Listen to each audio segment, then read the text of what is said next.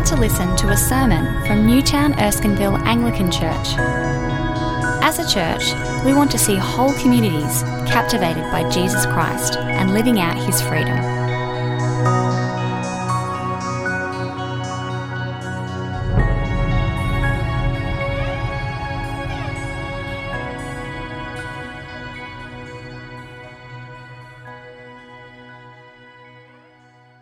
But we have this treasure in jars of clay to show that the surpassing power belongs to God and not to us. We are afflicted in every way, but not crushed, perplexed, but not driven to despair, persecuted, but not forsaken, struck down, but not destroyed, always carrying in the body the death of Jesus, so that the life of Jesus may also be manifested in our bodies. For we who live are always being given over to death for Jesus' sake, so that the life of Jesus also may be manifested in our mortal flesh. So death is at work in us, but life in you. Since we have the same spirit of faith, according to what has been written, I believed, and so I spoke. We also believe, and so we also speak, knowing that he who raised the Lord Jesus will raise us also with Jesus and bring us with you into his presence. For it is all for your sake, so that as grace extends to more and more people, it may increase thanksgiving to the glory of God. I hope you're starting to connect some dots as well, thinking about, well, how is God working in every room of my life? Is he actually in each room? And when you look at each room and you start asking that question of, well, how is the Holy Spirit in this room driving me to a bigger vision of who Jesus is? Because that's his great work in mediating Christ to my heart. Then how is what I'm facing pressing on me a need for a greater vision of him? What does Christ-likeness look like in that situation? And that's the question I want to turn to now specifically. Well, what does a transformed life really look like? What does it actually mean to be Christ-like? What does it actually mean when we vaguely say stuff like that? You can probably accuse me of saying already. Sometimes I think we just mean something that happens on the inside. Jesus, the Holy Spirit's carving out this beautiful kind of six-pack spirituality inside me, right? And it's beautiful, and there's fruits of the Spirit, and there's this beautiful inner self that Jesus is carving. And when we say I'm becoming like Jesus, we mean this beautiful inner self. That's sometimes what we mean. A lot of people, when they think about being transformed, they think about the before and after. And, people, when they think about before and after, Tom Cruise, who knew? The after is always better, right? The after is always better, visibly, outwardly better. When you're doing a house and, this, crummy to spectacular. And so we expect that if the Holy Spirit is so powerfully at work in my life, then perhaps it will look a little awesome. Perhaps it will be a little bit spectacular. But what we don't expect is that if the Holy Spirit is in our life, then it shouldn't go from this to that. It shouldn't go into chaos. I've also noticed something in some Christian books I've been reading, particularly around sexuality. It keeps popping up. But this idea that when you are talking about the Christian life and you come up with an idea and it requires someone to give up a lot to follow Jesus, then that's wrong. If your way of following Jesus does you significant harm, then that's not true Christianity. I've seen that a few times in a few Christian books I've read recently. And I found that a bit disturbing, just tracing all this together, because for me that rules out some of the most spectacular Christians and brothers and sisters I know. Particularly those brothers and sisters who've given their life for their faith. Are not Christian martyrs those who have ultimately been transformed? And yet has not Jesus asked of them everything? Has not their life gone from together to being pulled apart? And for them, being Christ-like is not some beautiful inner six-pack spirituality. It's to do with a concrete circumstance where they were forced into a situation whether it was death and life, faith or unfaith. I think we have a bit more work to do when we're thinking about what does a transformed life look like? Because I think actually in the end it looks a lot messier, a lot more complicated, and a lot more painful than we expect, if I'm going to be honest. Let's have a look at how Paul unpacks this, because we've been talking about 2 Corinthians and how Paul is defending his ministry. He's got some very significant challenges to his ministry in Corinth and some other leaders who are very much not about the gospel. And the first half of his argument is about how the Spirit is powerfully at work in his ministry. But in the second half of his argument, he's got to defend why his life is such a train wreck, or why he's always on the run, why he's always getting beaten up, why he's always getting rejected and thrown out of cities. And so verse 7 to 15 he starts to head into that part of his defense. And the first thing we learn, I think, here is that transformation really, it looks messy and it looks contradictory. So Paul in verse 7 of chapter 4 says, "But we have this treasure in jars of clay, to show that this all-surpassing power is from God and not from us." Notice some things straight away here. Notice what he calls seeing Jesus in his heart. What does he call it? Treasure. What the Holy Spirit is doing in his life, in giving him the glory of Christ, beholding that with an unveiled face, treasure. In those moments in your life where the Spirit is pricking you with a vision of who Jesus is, do you consider it treasure? The second way he describes it is all-surpassing power. How's that for a phrase? All-surpassing power. He's talking about the Holy Spirit at work in him and in his ministry. That this work of unveiling people and setting them free and making them like Jesus, seeing and coming into contact, relationship with the living God, as Tim was talking about, this really living with him, that is the power of the Christian life. Walking in the power of the Spirit, holding Jesus Christ. He talks about having this treasure and this all-surpassing power and the Holy Spirit deeply involved in his life. But he says, I have it all in a jar of clay. An ordinary, fragile, breakable piece of pottery. No named home brand Paul. In real skin, real flesh. And this is the reality we all face as Christians, that in the gospel, this incredible thing happens in our life. We come back into contact through the death and resurrection of Jesus, through our sins paid for, back into contact with God. And yet, we have this extraordinary thing, and yet we go to work every week. And we stub our toes. And our legs break.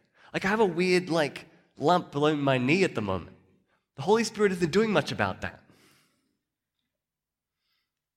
It's very strange, don't you think, that God is doing this amazing work of transformation, and yet we all look so ordinary. Paul's saying that basically the contrast is really important. The difference between being a jar of clay and having the surpassing power inside you shows that the power is from God, verse 7, and not from us. So the fact he looks so pathetic as an apostle does the gospel good, because it demonstrates that it's not Paul's mission, but it's the mission of the triune God. That's the mission of the living God in and through him. The patheticness of his appearance is an important part of his mission. His transformation and him bringing about transformation looks contradictory for a really good reason. What he then goes on to explain, and I love how he does this, and he does this multiple times in 2 Corinthians, where he talks about these contradictory contrasts in his life. And he kind of dynamically unpacks what it looks like to live with surpassing power inside you, but live in a fragile jar of clay. He talks about feeling hard-pressed on every side. Literally, the word means to feel constricted, to feel like a python is pressing in on you, to feel less than able to breathe. That's what transformation feels like for Paul. How about you? He talks about feeling perplexed, about feeling so bewildered about what's actually happening in life and in his life. He talks about being persecuted, about being hunted down by people, and then physically being struck down by them. This is what transformation looks like for Paul. And yet, on the other hand, even though he gets constricted, he never feels like there's no way out. And even when he's completely confused, he never is fully despairing. And even when he's being hunted, God doesn't leave him. And even when he's being struck down, he won't finally fall under the judgment of God and be destroyed.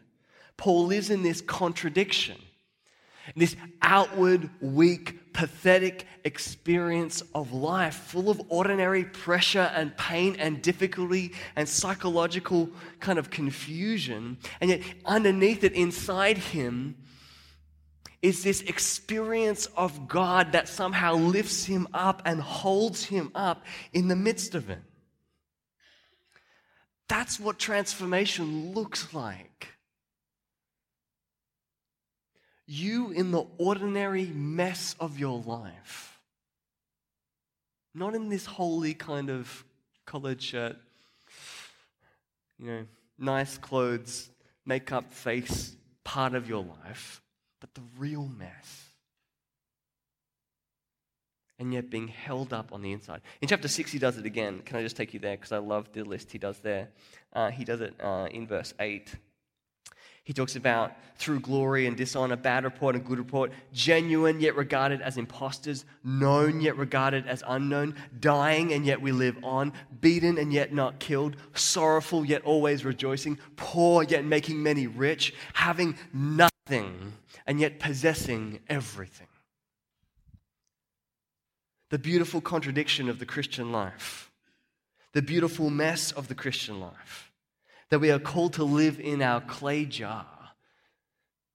And yet, even as we encounter the ordinary things of life, we encounter the extraordinary things of God. So how do we make sense of this contradiction? Well, there's kind of two halves to it, and let me unpack them kind of side by side. On the one hand, on the outside, on our clay jar, the Spirit, this is my second point on the outline, is enabling us to look like our crucified Christ. The Holy Spirit is enabling us to look like our crucified Christ. You see, that's how Paul explains his experience in verses 7 to 9. He says, we always, verse 10, carry around in our body the death of Jesus. Then in verse 11, we who are alive are always being given over to death for Jesus' sake. Verse 12, so then death is at work in us. When Paul looks at the circumstances of his life, what does it look like? What does it actually physically look like? It looks like the death of Jesus. He says, in the midst of these things, I am carrying the death of Jesus in my body. He says, in the midst of these things, he talks about being handed over to death for Jesus' sake. It's the same word used in the Gospels for when Jesus is handed over to be crucified. He's crossing over the language, and he's saying, listen, in my life, the Holy Spirit is leading me into situations where I die like Jesus died. Be assured of one thing, friends. The Holy Spirit will lead you into trouble. And the Holy Spirit will lead you into situations, real, particular, physical situations where you will look like Christ crucified. When we say we will look like him, transformed into his likeness, in this world that means physically looking like him. And notice the effect that Paul describes. He kind of understands that this dying that happens in his body leads to life in other people's bodies. So he says, in verse 10, so the life of Jesus may be revealed in us, and so that the life may be revealed in our mortal body, verse 11. And then verse 12, life is at work in you. He suffers death to give others life. His life looks like Jesus. Now, Paul is an apostle, right? At this point, we need to realize he has a very specific calling. And when Jesus meets him on the Damascus Road and in the events that follow, he is being told very concretely that his life in particular will involve a lot of suffering. God kind of marks him with that from the beginning. I will show him how much he will suffer for my name. They're the words that Jesus says in the book of Acts. But once again, when you start looking through the book of 2 Corinthians and you look at the way that Paul talks to them about the life that they have to live, when you start to noodle around in those things, you start to realize that they too have been pressed into situations where they need to look like Jesus. So it's on your outline. In chapter 1, the first one, he talks about the patient endurance of the same sufferings we suffer. So his expectation is not just that he will suffer on behalf of Jesus, but that the Corinthians will as well. And that Paul's suffering will be an example to them so they can suffer faithfully and endure as well. Their faithful suffering is them looking like Jesus. Them choosing to trust God in the midst of it is them looking like Jesus. And same in chapter 2, where Paul comes back to a situation where there's been a great big sin that's happened in the Corinthian church. We're not sure what he means. He might be talking to chapter 5 or 1 Corinthians. We don't know. Be interesting if he was, but it's not very clear. But he says about this individual, doesn't name the situation, doesn't name the person, but he says, now, I know they've caused you lots of pain, but now you ought to forgive and comfort them. The situation they find themselves in as a church family is collectively they need to enact Christ-likeness by forgiving. As also in chapter 5, Jesus takes away our sins and doesn't count our sins against us. In chapter 6, he talks about how we're sons and daughters, and the need then at that point to purify ourselves from everything that contaminates from body and spirit.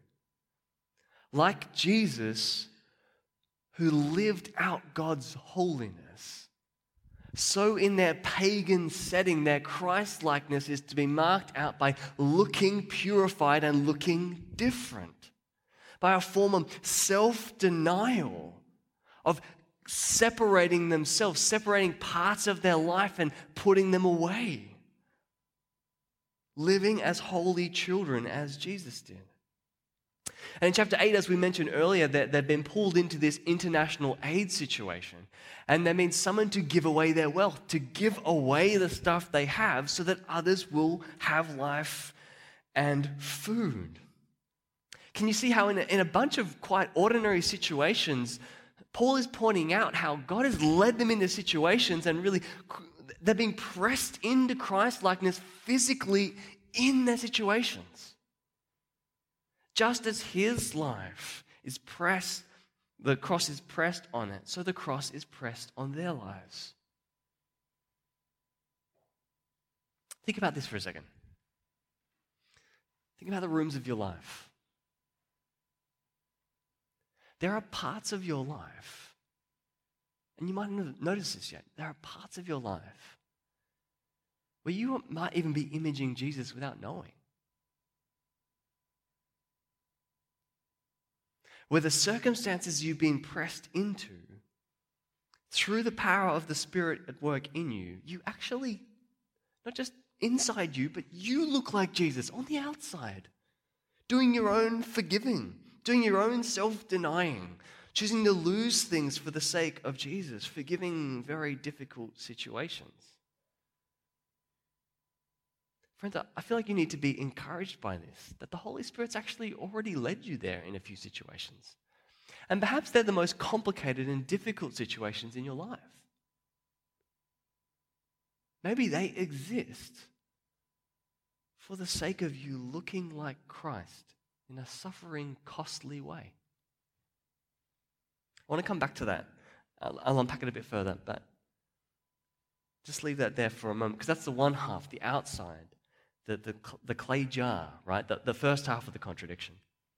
The other half of the contradiction is this capacity, this power in Paul that means that even when these things are pressing on him, they're not destroying him, they're not crushing him, they're not breaking him. Somehow the surpassing power and treasure inside him allows him to endure. And that's complicated, isn't it? Working out how to forgive someone, working out how to give up stuff, working out how to be holy. But Paul says something really profound in the next bit. And it's one of those moments in 2 Corinthians, again, when the triune God kind of grows up out of the text. He's just kind of there, really clearly. And really what Paul is experiencing is that the Holy Spirit helps him trust his Father's goodness. In the midst of the things pressing on him, the Holy Spirit helps him trust his Father's goodness. So in verse 13 he says, "It is written, I believe, therefore I have spoken. And with that same spirit of faith, we also believe and therefore speak." Now, jump back to that. Let's go to that reference, Psalm 116. Just jump over in your Bible, Psalm 116. Let me take you there for a second. This is one of Cass and I's favorite psalms, which is cool. Now, the context of this psalm is really interesting. And it speaks directly into what Paul's already talking about. Because this psalm is about being in deathly circumstances, but trusting the goodness of God to deliver you, right? So verse 3 talks about how the cords of death entangled him and the anguish of the grave came upon him and the trouble and sorrow, so real mess, pressing in, deathly mess, and he calls out to God and God saves him. Verse 7, "Be at rest once more, O my soul, for the Lord has been good to you. For you, O Lord, have delivered my soul from death, my eyes from tears, my feet from stumbling, that I may walk before the Lord in the land of the living." And here it is. "I believe, therefore I said, I am greatly afflicted. And in my dismay I said, all men are liars." You see a psalmist in the similar situation to Paul, in the midst of a really deathly, fragile, complicated life. And yet in the midst of that life, he's confident in the goodness of God to deliver him from death and to be with him in the midst of trouble. That's what Psalm 116 is talking about. And so if we jump over to 2 Corinthians again, Paul says, with that same spirit, we also believe. Now, that word spirit, I think, should be in capitals.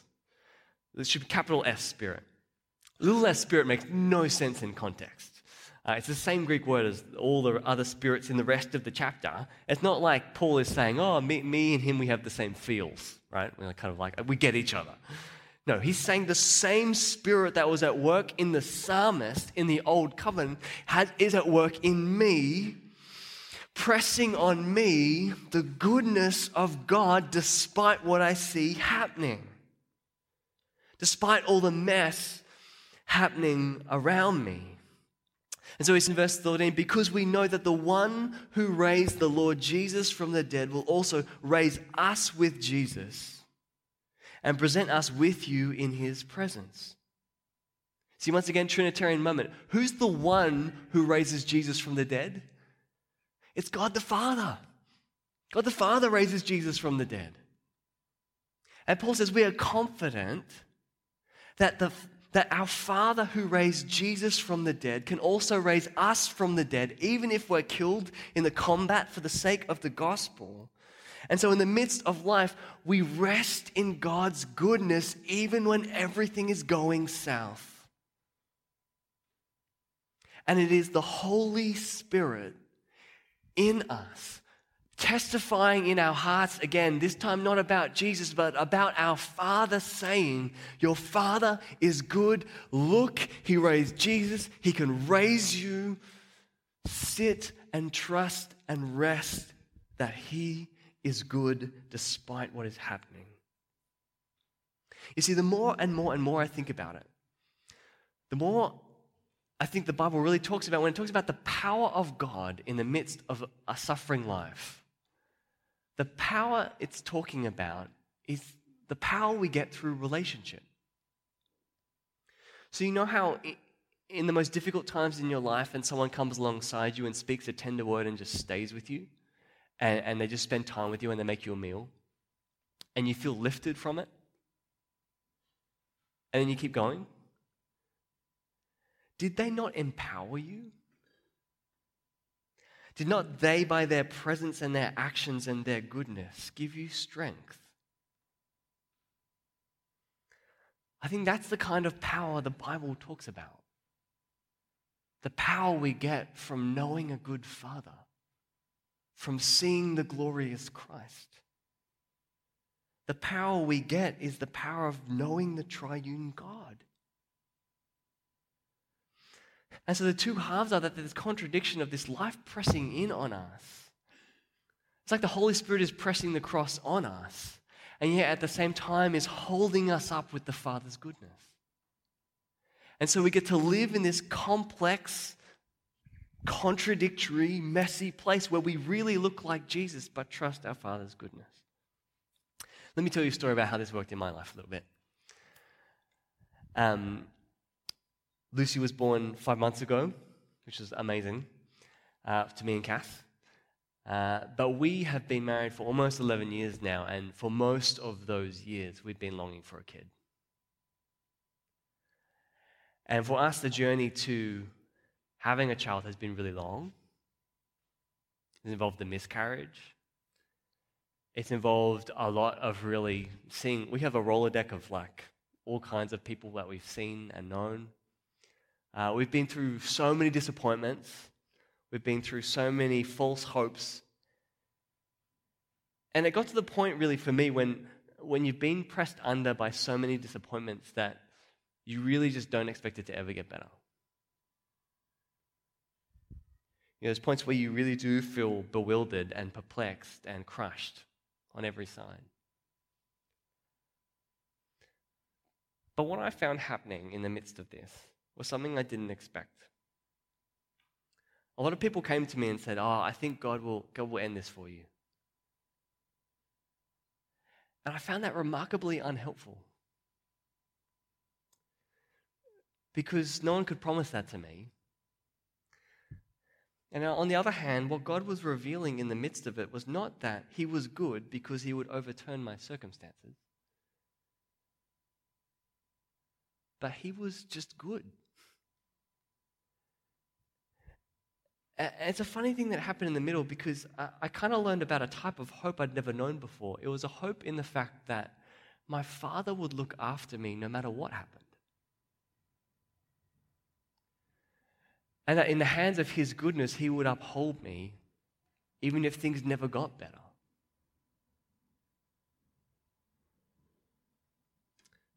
And so I found myself in a situation in life where the Holy Spirit had led me into a situation which was out of my control. And like Jesus, I was called to just faithfully suffer. And the power for bearing up under that was the Spirit telling me through Scripture, like Paul here, about the goodness of my Father.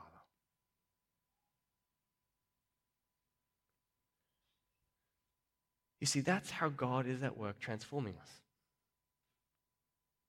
Pressing us into real situations where we actually look like Jesus. And then giving us the power to trust our Father's goodness in light of who Jesus is and what He's done. That's real transformation. Did not Jesus, when he summoned his disciples to follow him, say, "Come after me, deny yourself, and take up your cross and follow"? It's the situations in life when you find yourself denying yourself and taking up your cross that are the places you're actually really experiencing transformation. So let me come back, and this is point 4, and I'll noodle around here for a little bit, and then I'll get you to do an exercise.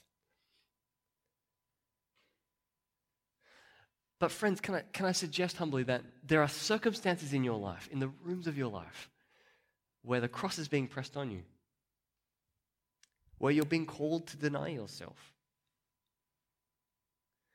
Maybe there's something in a room of your life that you desperately long for and you could get,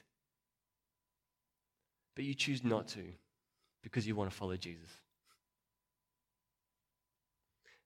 Be it a house or a spouse or a job or a thought or an event or a thing. In that situation where you choose to rest in your Father's goodness, are you not denying yourself and following? Friend, in that moment, you are looking like Jesus. Are you finding yourself up to your neck in suffering and affliction? With circumstances you can't control and don't look like they'll end? Like Jesus, the supreme sufferer, may it not be that you are called to trust him despite what's happening and to bear up under it. And actually, you look a lot like him. A faithful sufferer, looking like Jesus. Maybe in the midst of your job, things are just so stressful and you're being pressed on every side. And just there's so much happening. And you have to bear cost to do your job well. Might you be looking like Jesus? Or maybe there's relationships in your family where staying connected requires patience and endurance and forgiveness, and you counting the cost of wrongs done to you that will not be owned up to. And the hard work of showing up and texting again or calling again makes you just, look like Jesus. Or maybe there's something in this world right now, some situation in some country, some people group who don't know the gospel, some situation of injustice that the Holy Spirit's just slamming on your heart. And you're willing to give up something to make it better. Sounds a little like Jesus. Can you see how the Holy Spirit is already at work in the rooms of your life? He's there before you, leading you into trouble. In situations where you physically look like Jesus. And what is he really longing and helping and pressing on you to do? To rest in the goodness of your Father. In the Father who will raise you from the dead, like he raised Jesus from the dead, and will present you before him in his presence. You see, we talked about in the last session about how in this present life we behold as in a mirror. But that's only while we wait for our resurrection. Because then our Father will pull us into the presence of Jesus Christ and the Holy Spirit will complete his work and give us a new body and a whole transformed self.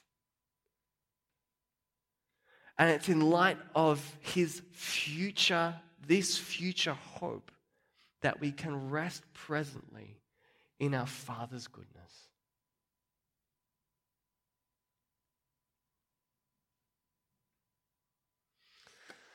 And so friends, just to think about this a little more, I've got another table. I know I have another table. Unbelievable.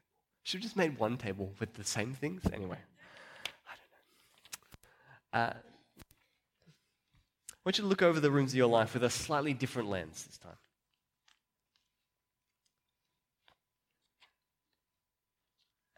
There's four different categories. Where's the room in your life where there's suffering? Where's the room in your life where you need to give up something to follow? Where's the room in your life where you can give life to someone? And where's the room in your life where you need to enact sacrificial love in a relationship?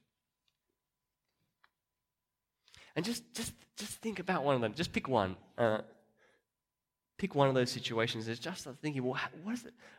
Where's the Holy Spirit leading me in this situation to look like Jesus? How is it already happening maybe without me knowing? I think you'll find in some of them, the pressure points of your room, you'll find this true already. And then start to think, well, like what did Paul do? He looked to a psalm that spoke of his Father's goodness. And maybe there's some scripture that speaks of your Father's goodness that you can speak into that situation. And then maybe the same question as we asked last time, well, how does Jesus already enact what you are looking like here or what you need to look like here? Because remember, the power for transformation is not in you. I'm not telling you to just go and be like Jesus. I'm telling you that God has given you a life, and there are situations where you are already looking like Him, and you need to look to His power to continue to walk in your discipleship. The power is not in you to be like Jesus. What you need is not more of you. You need more of Him. He who was the supreme sufferer, who was actually crushed on the cross,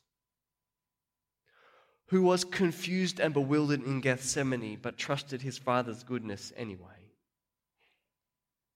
who was hunted and who was destroyed and judged, so that you could be raised into the presence of your Father. Friends, by looking onto Him, by seeing Him, you'll begin to image Him in what's happening.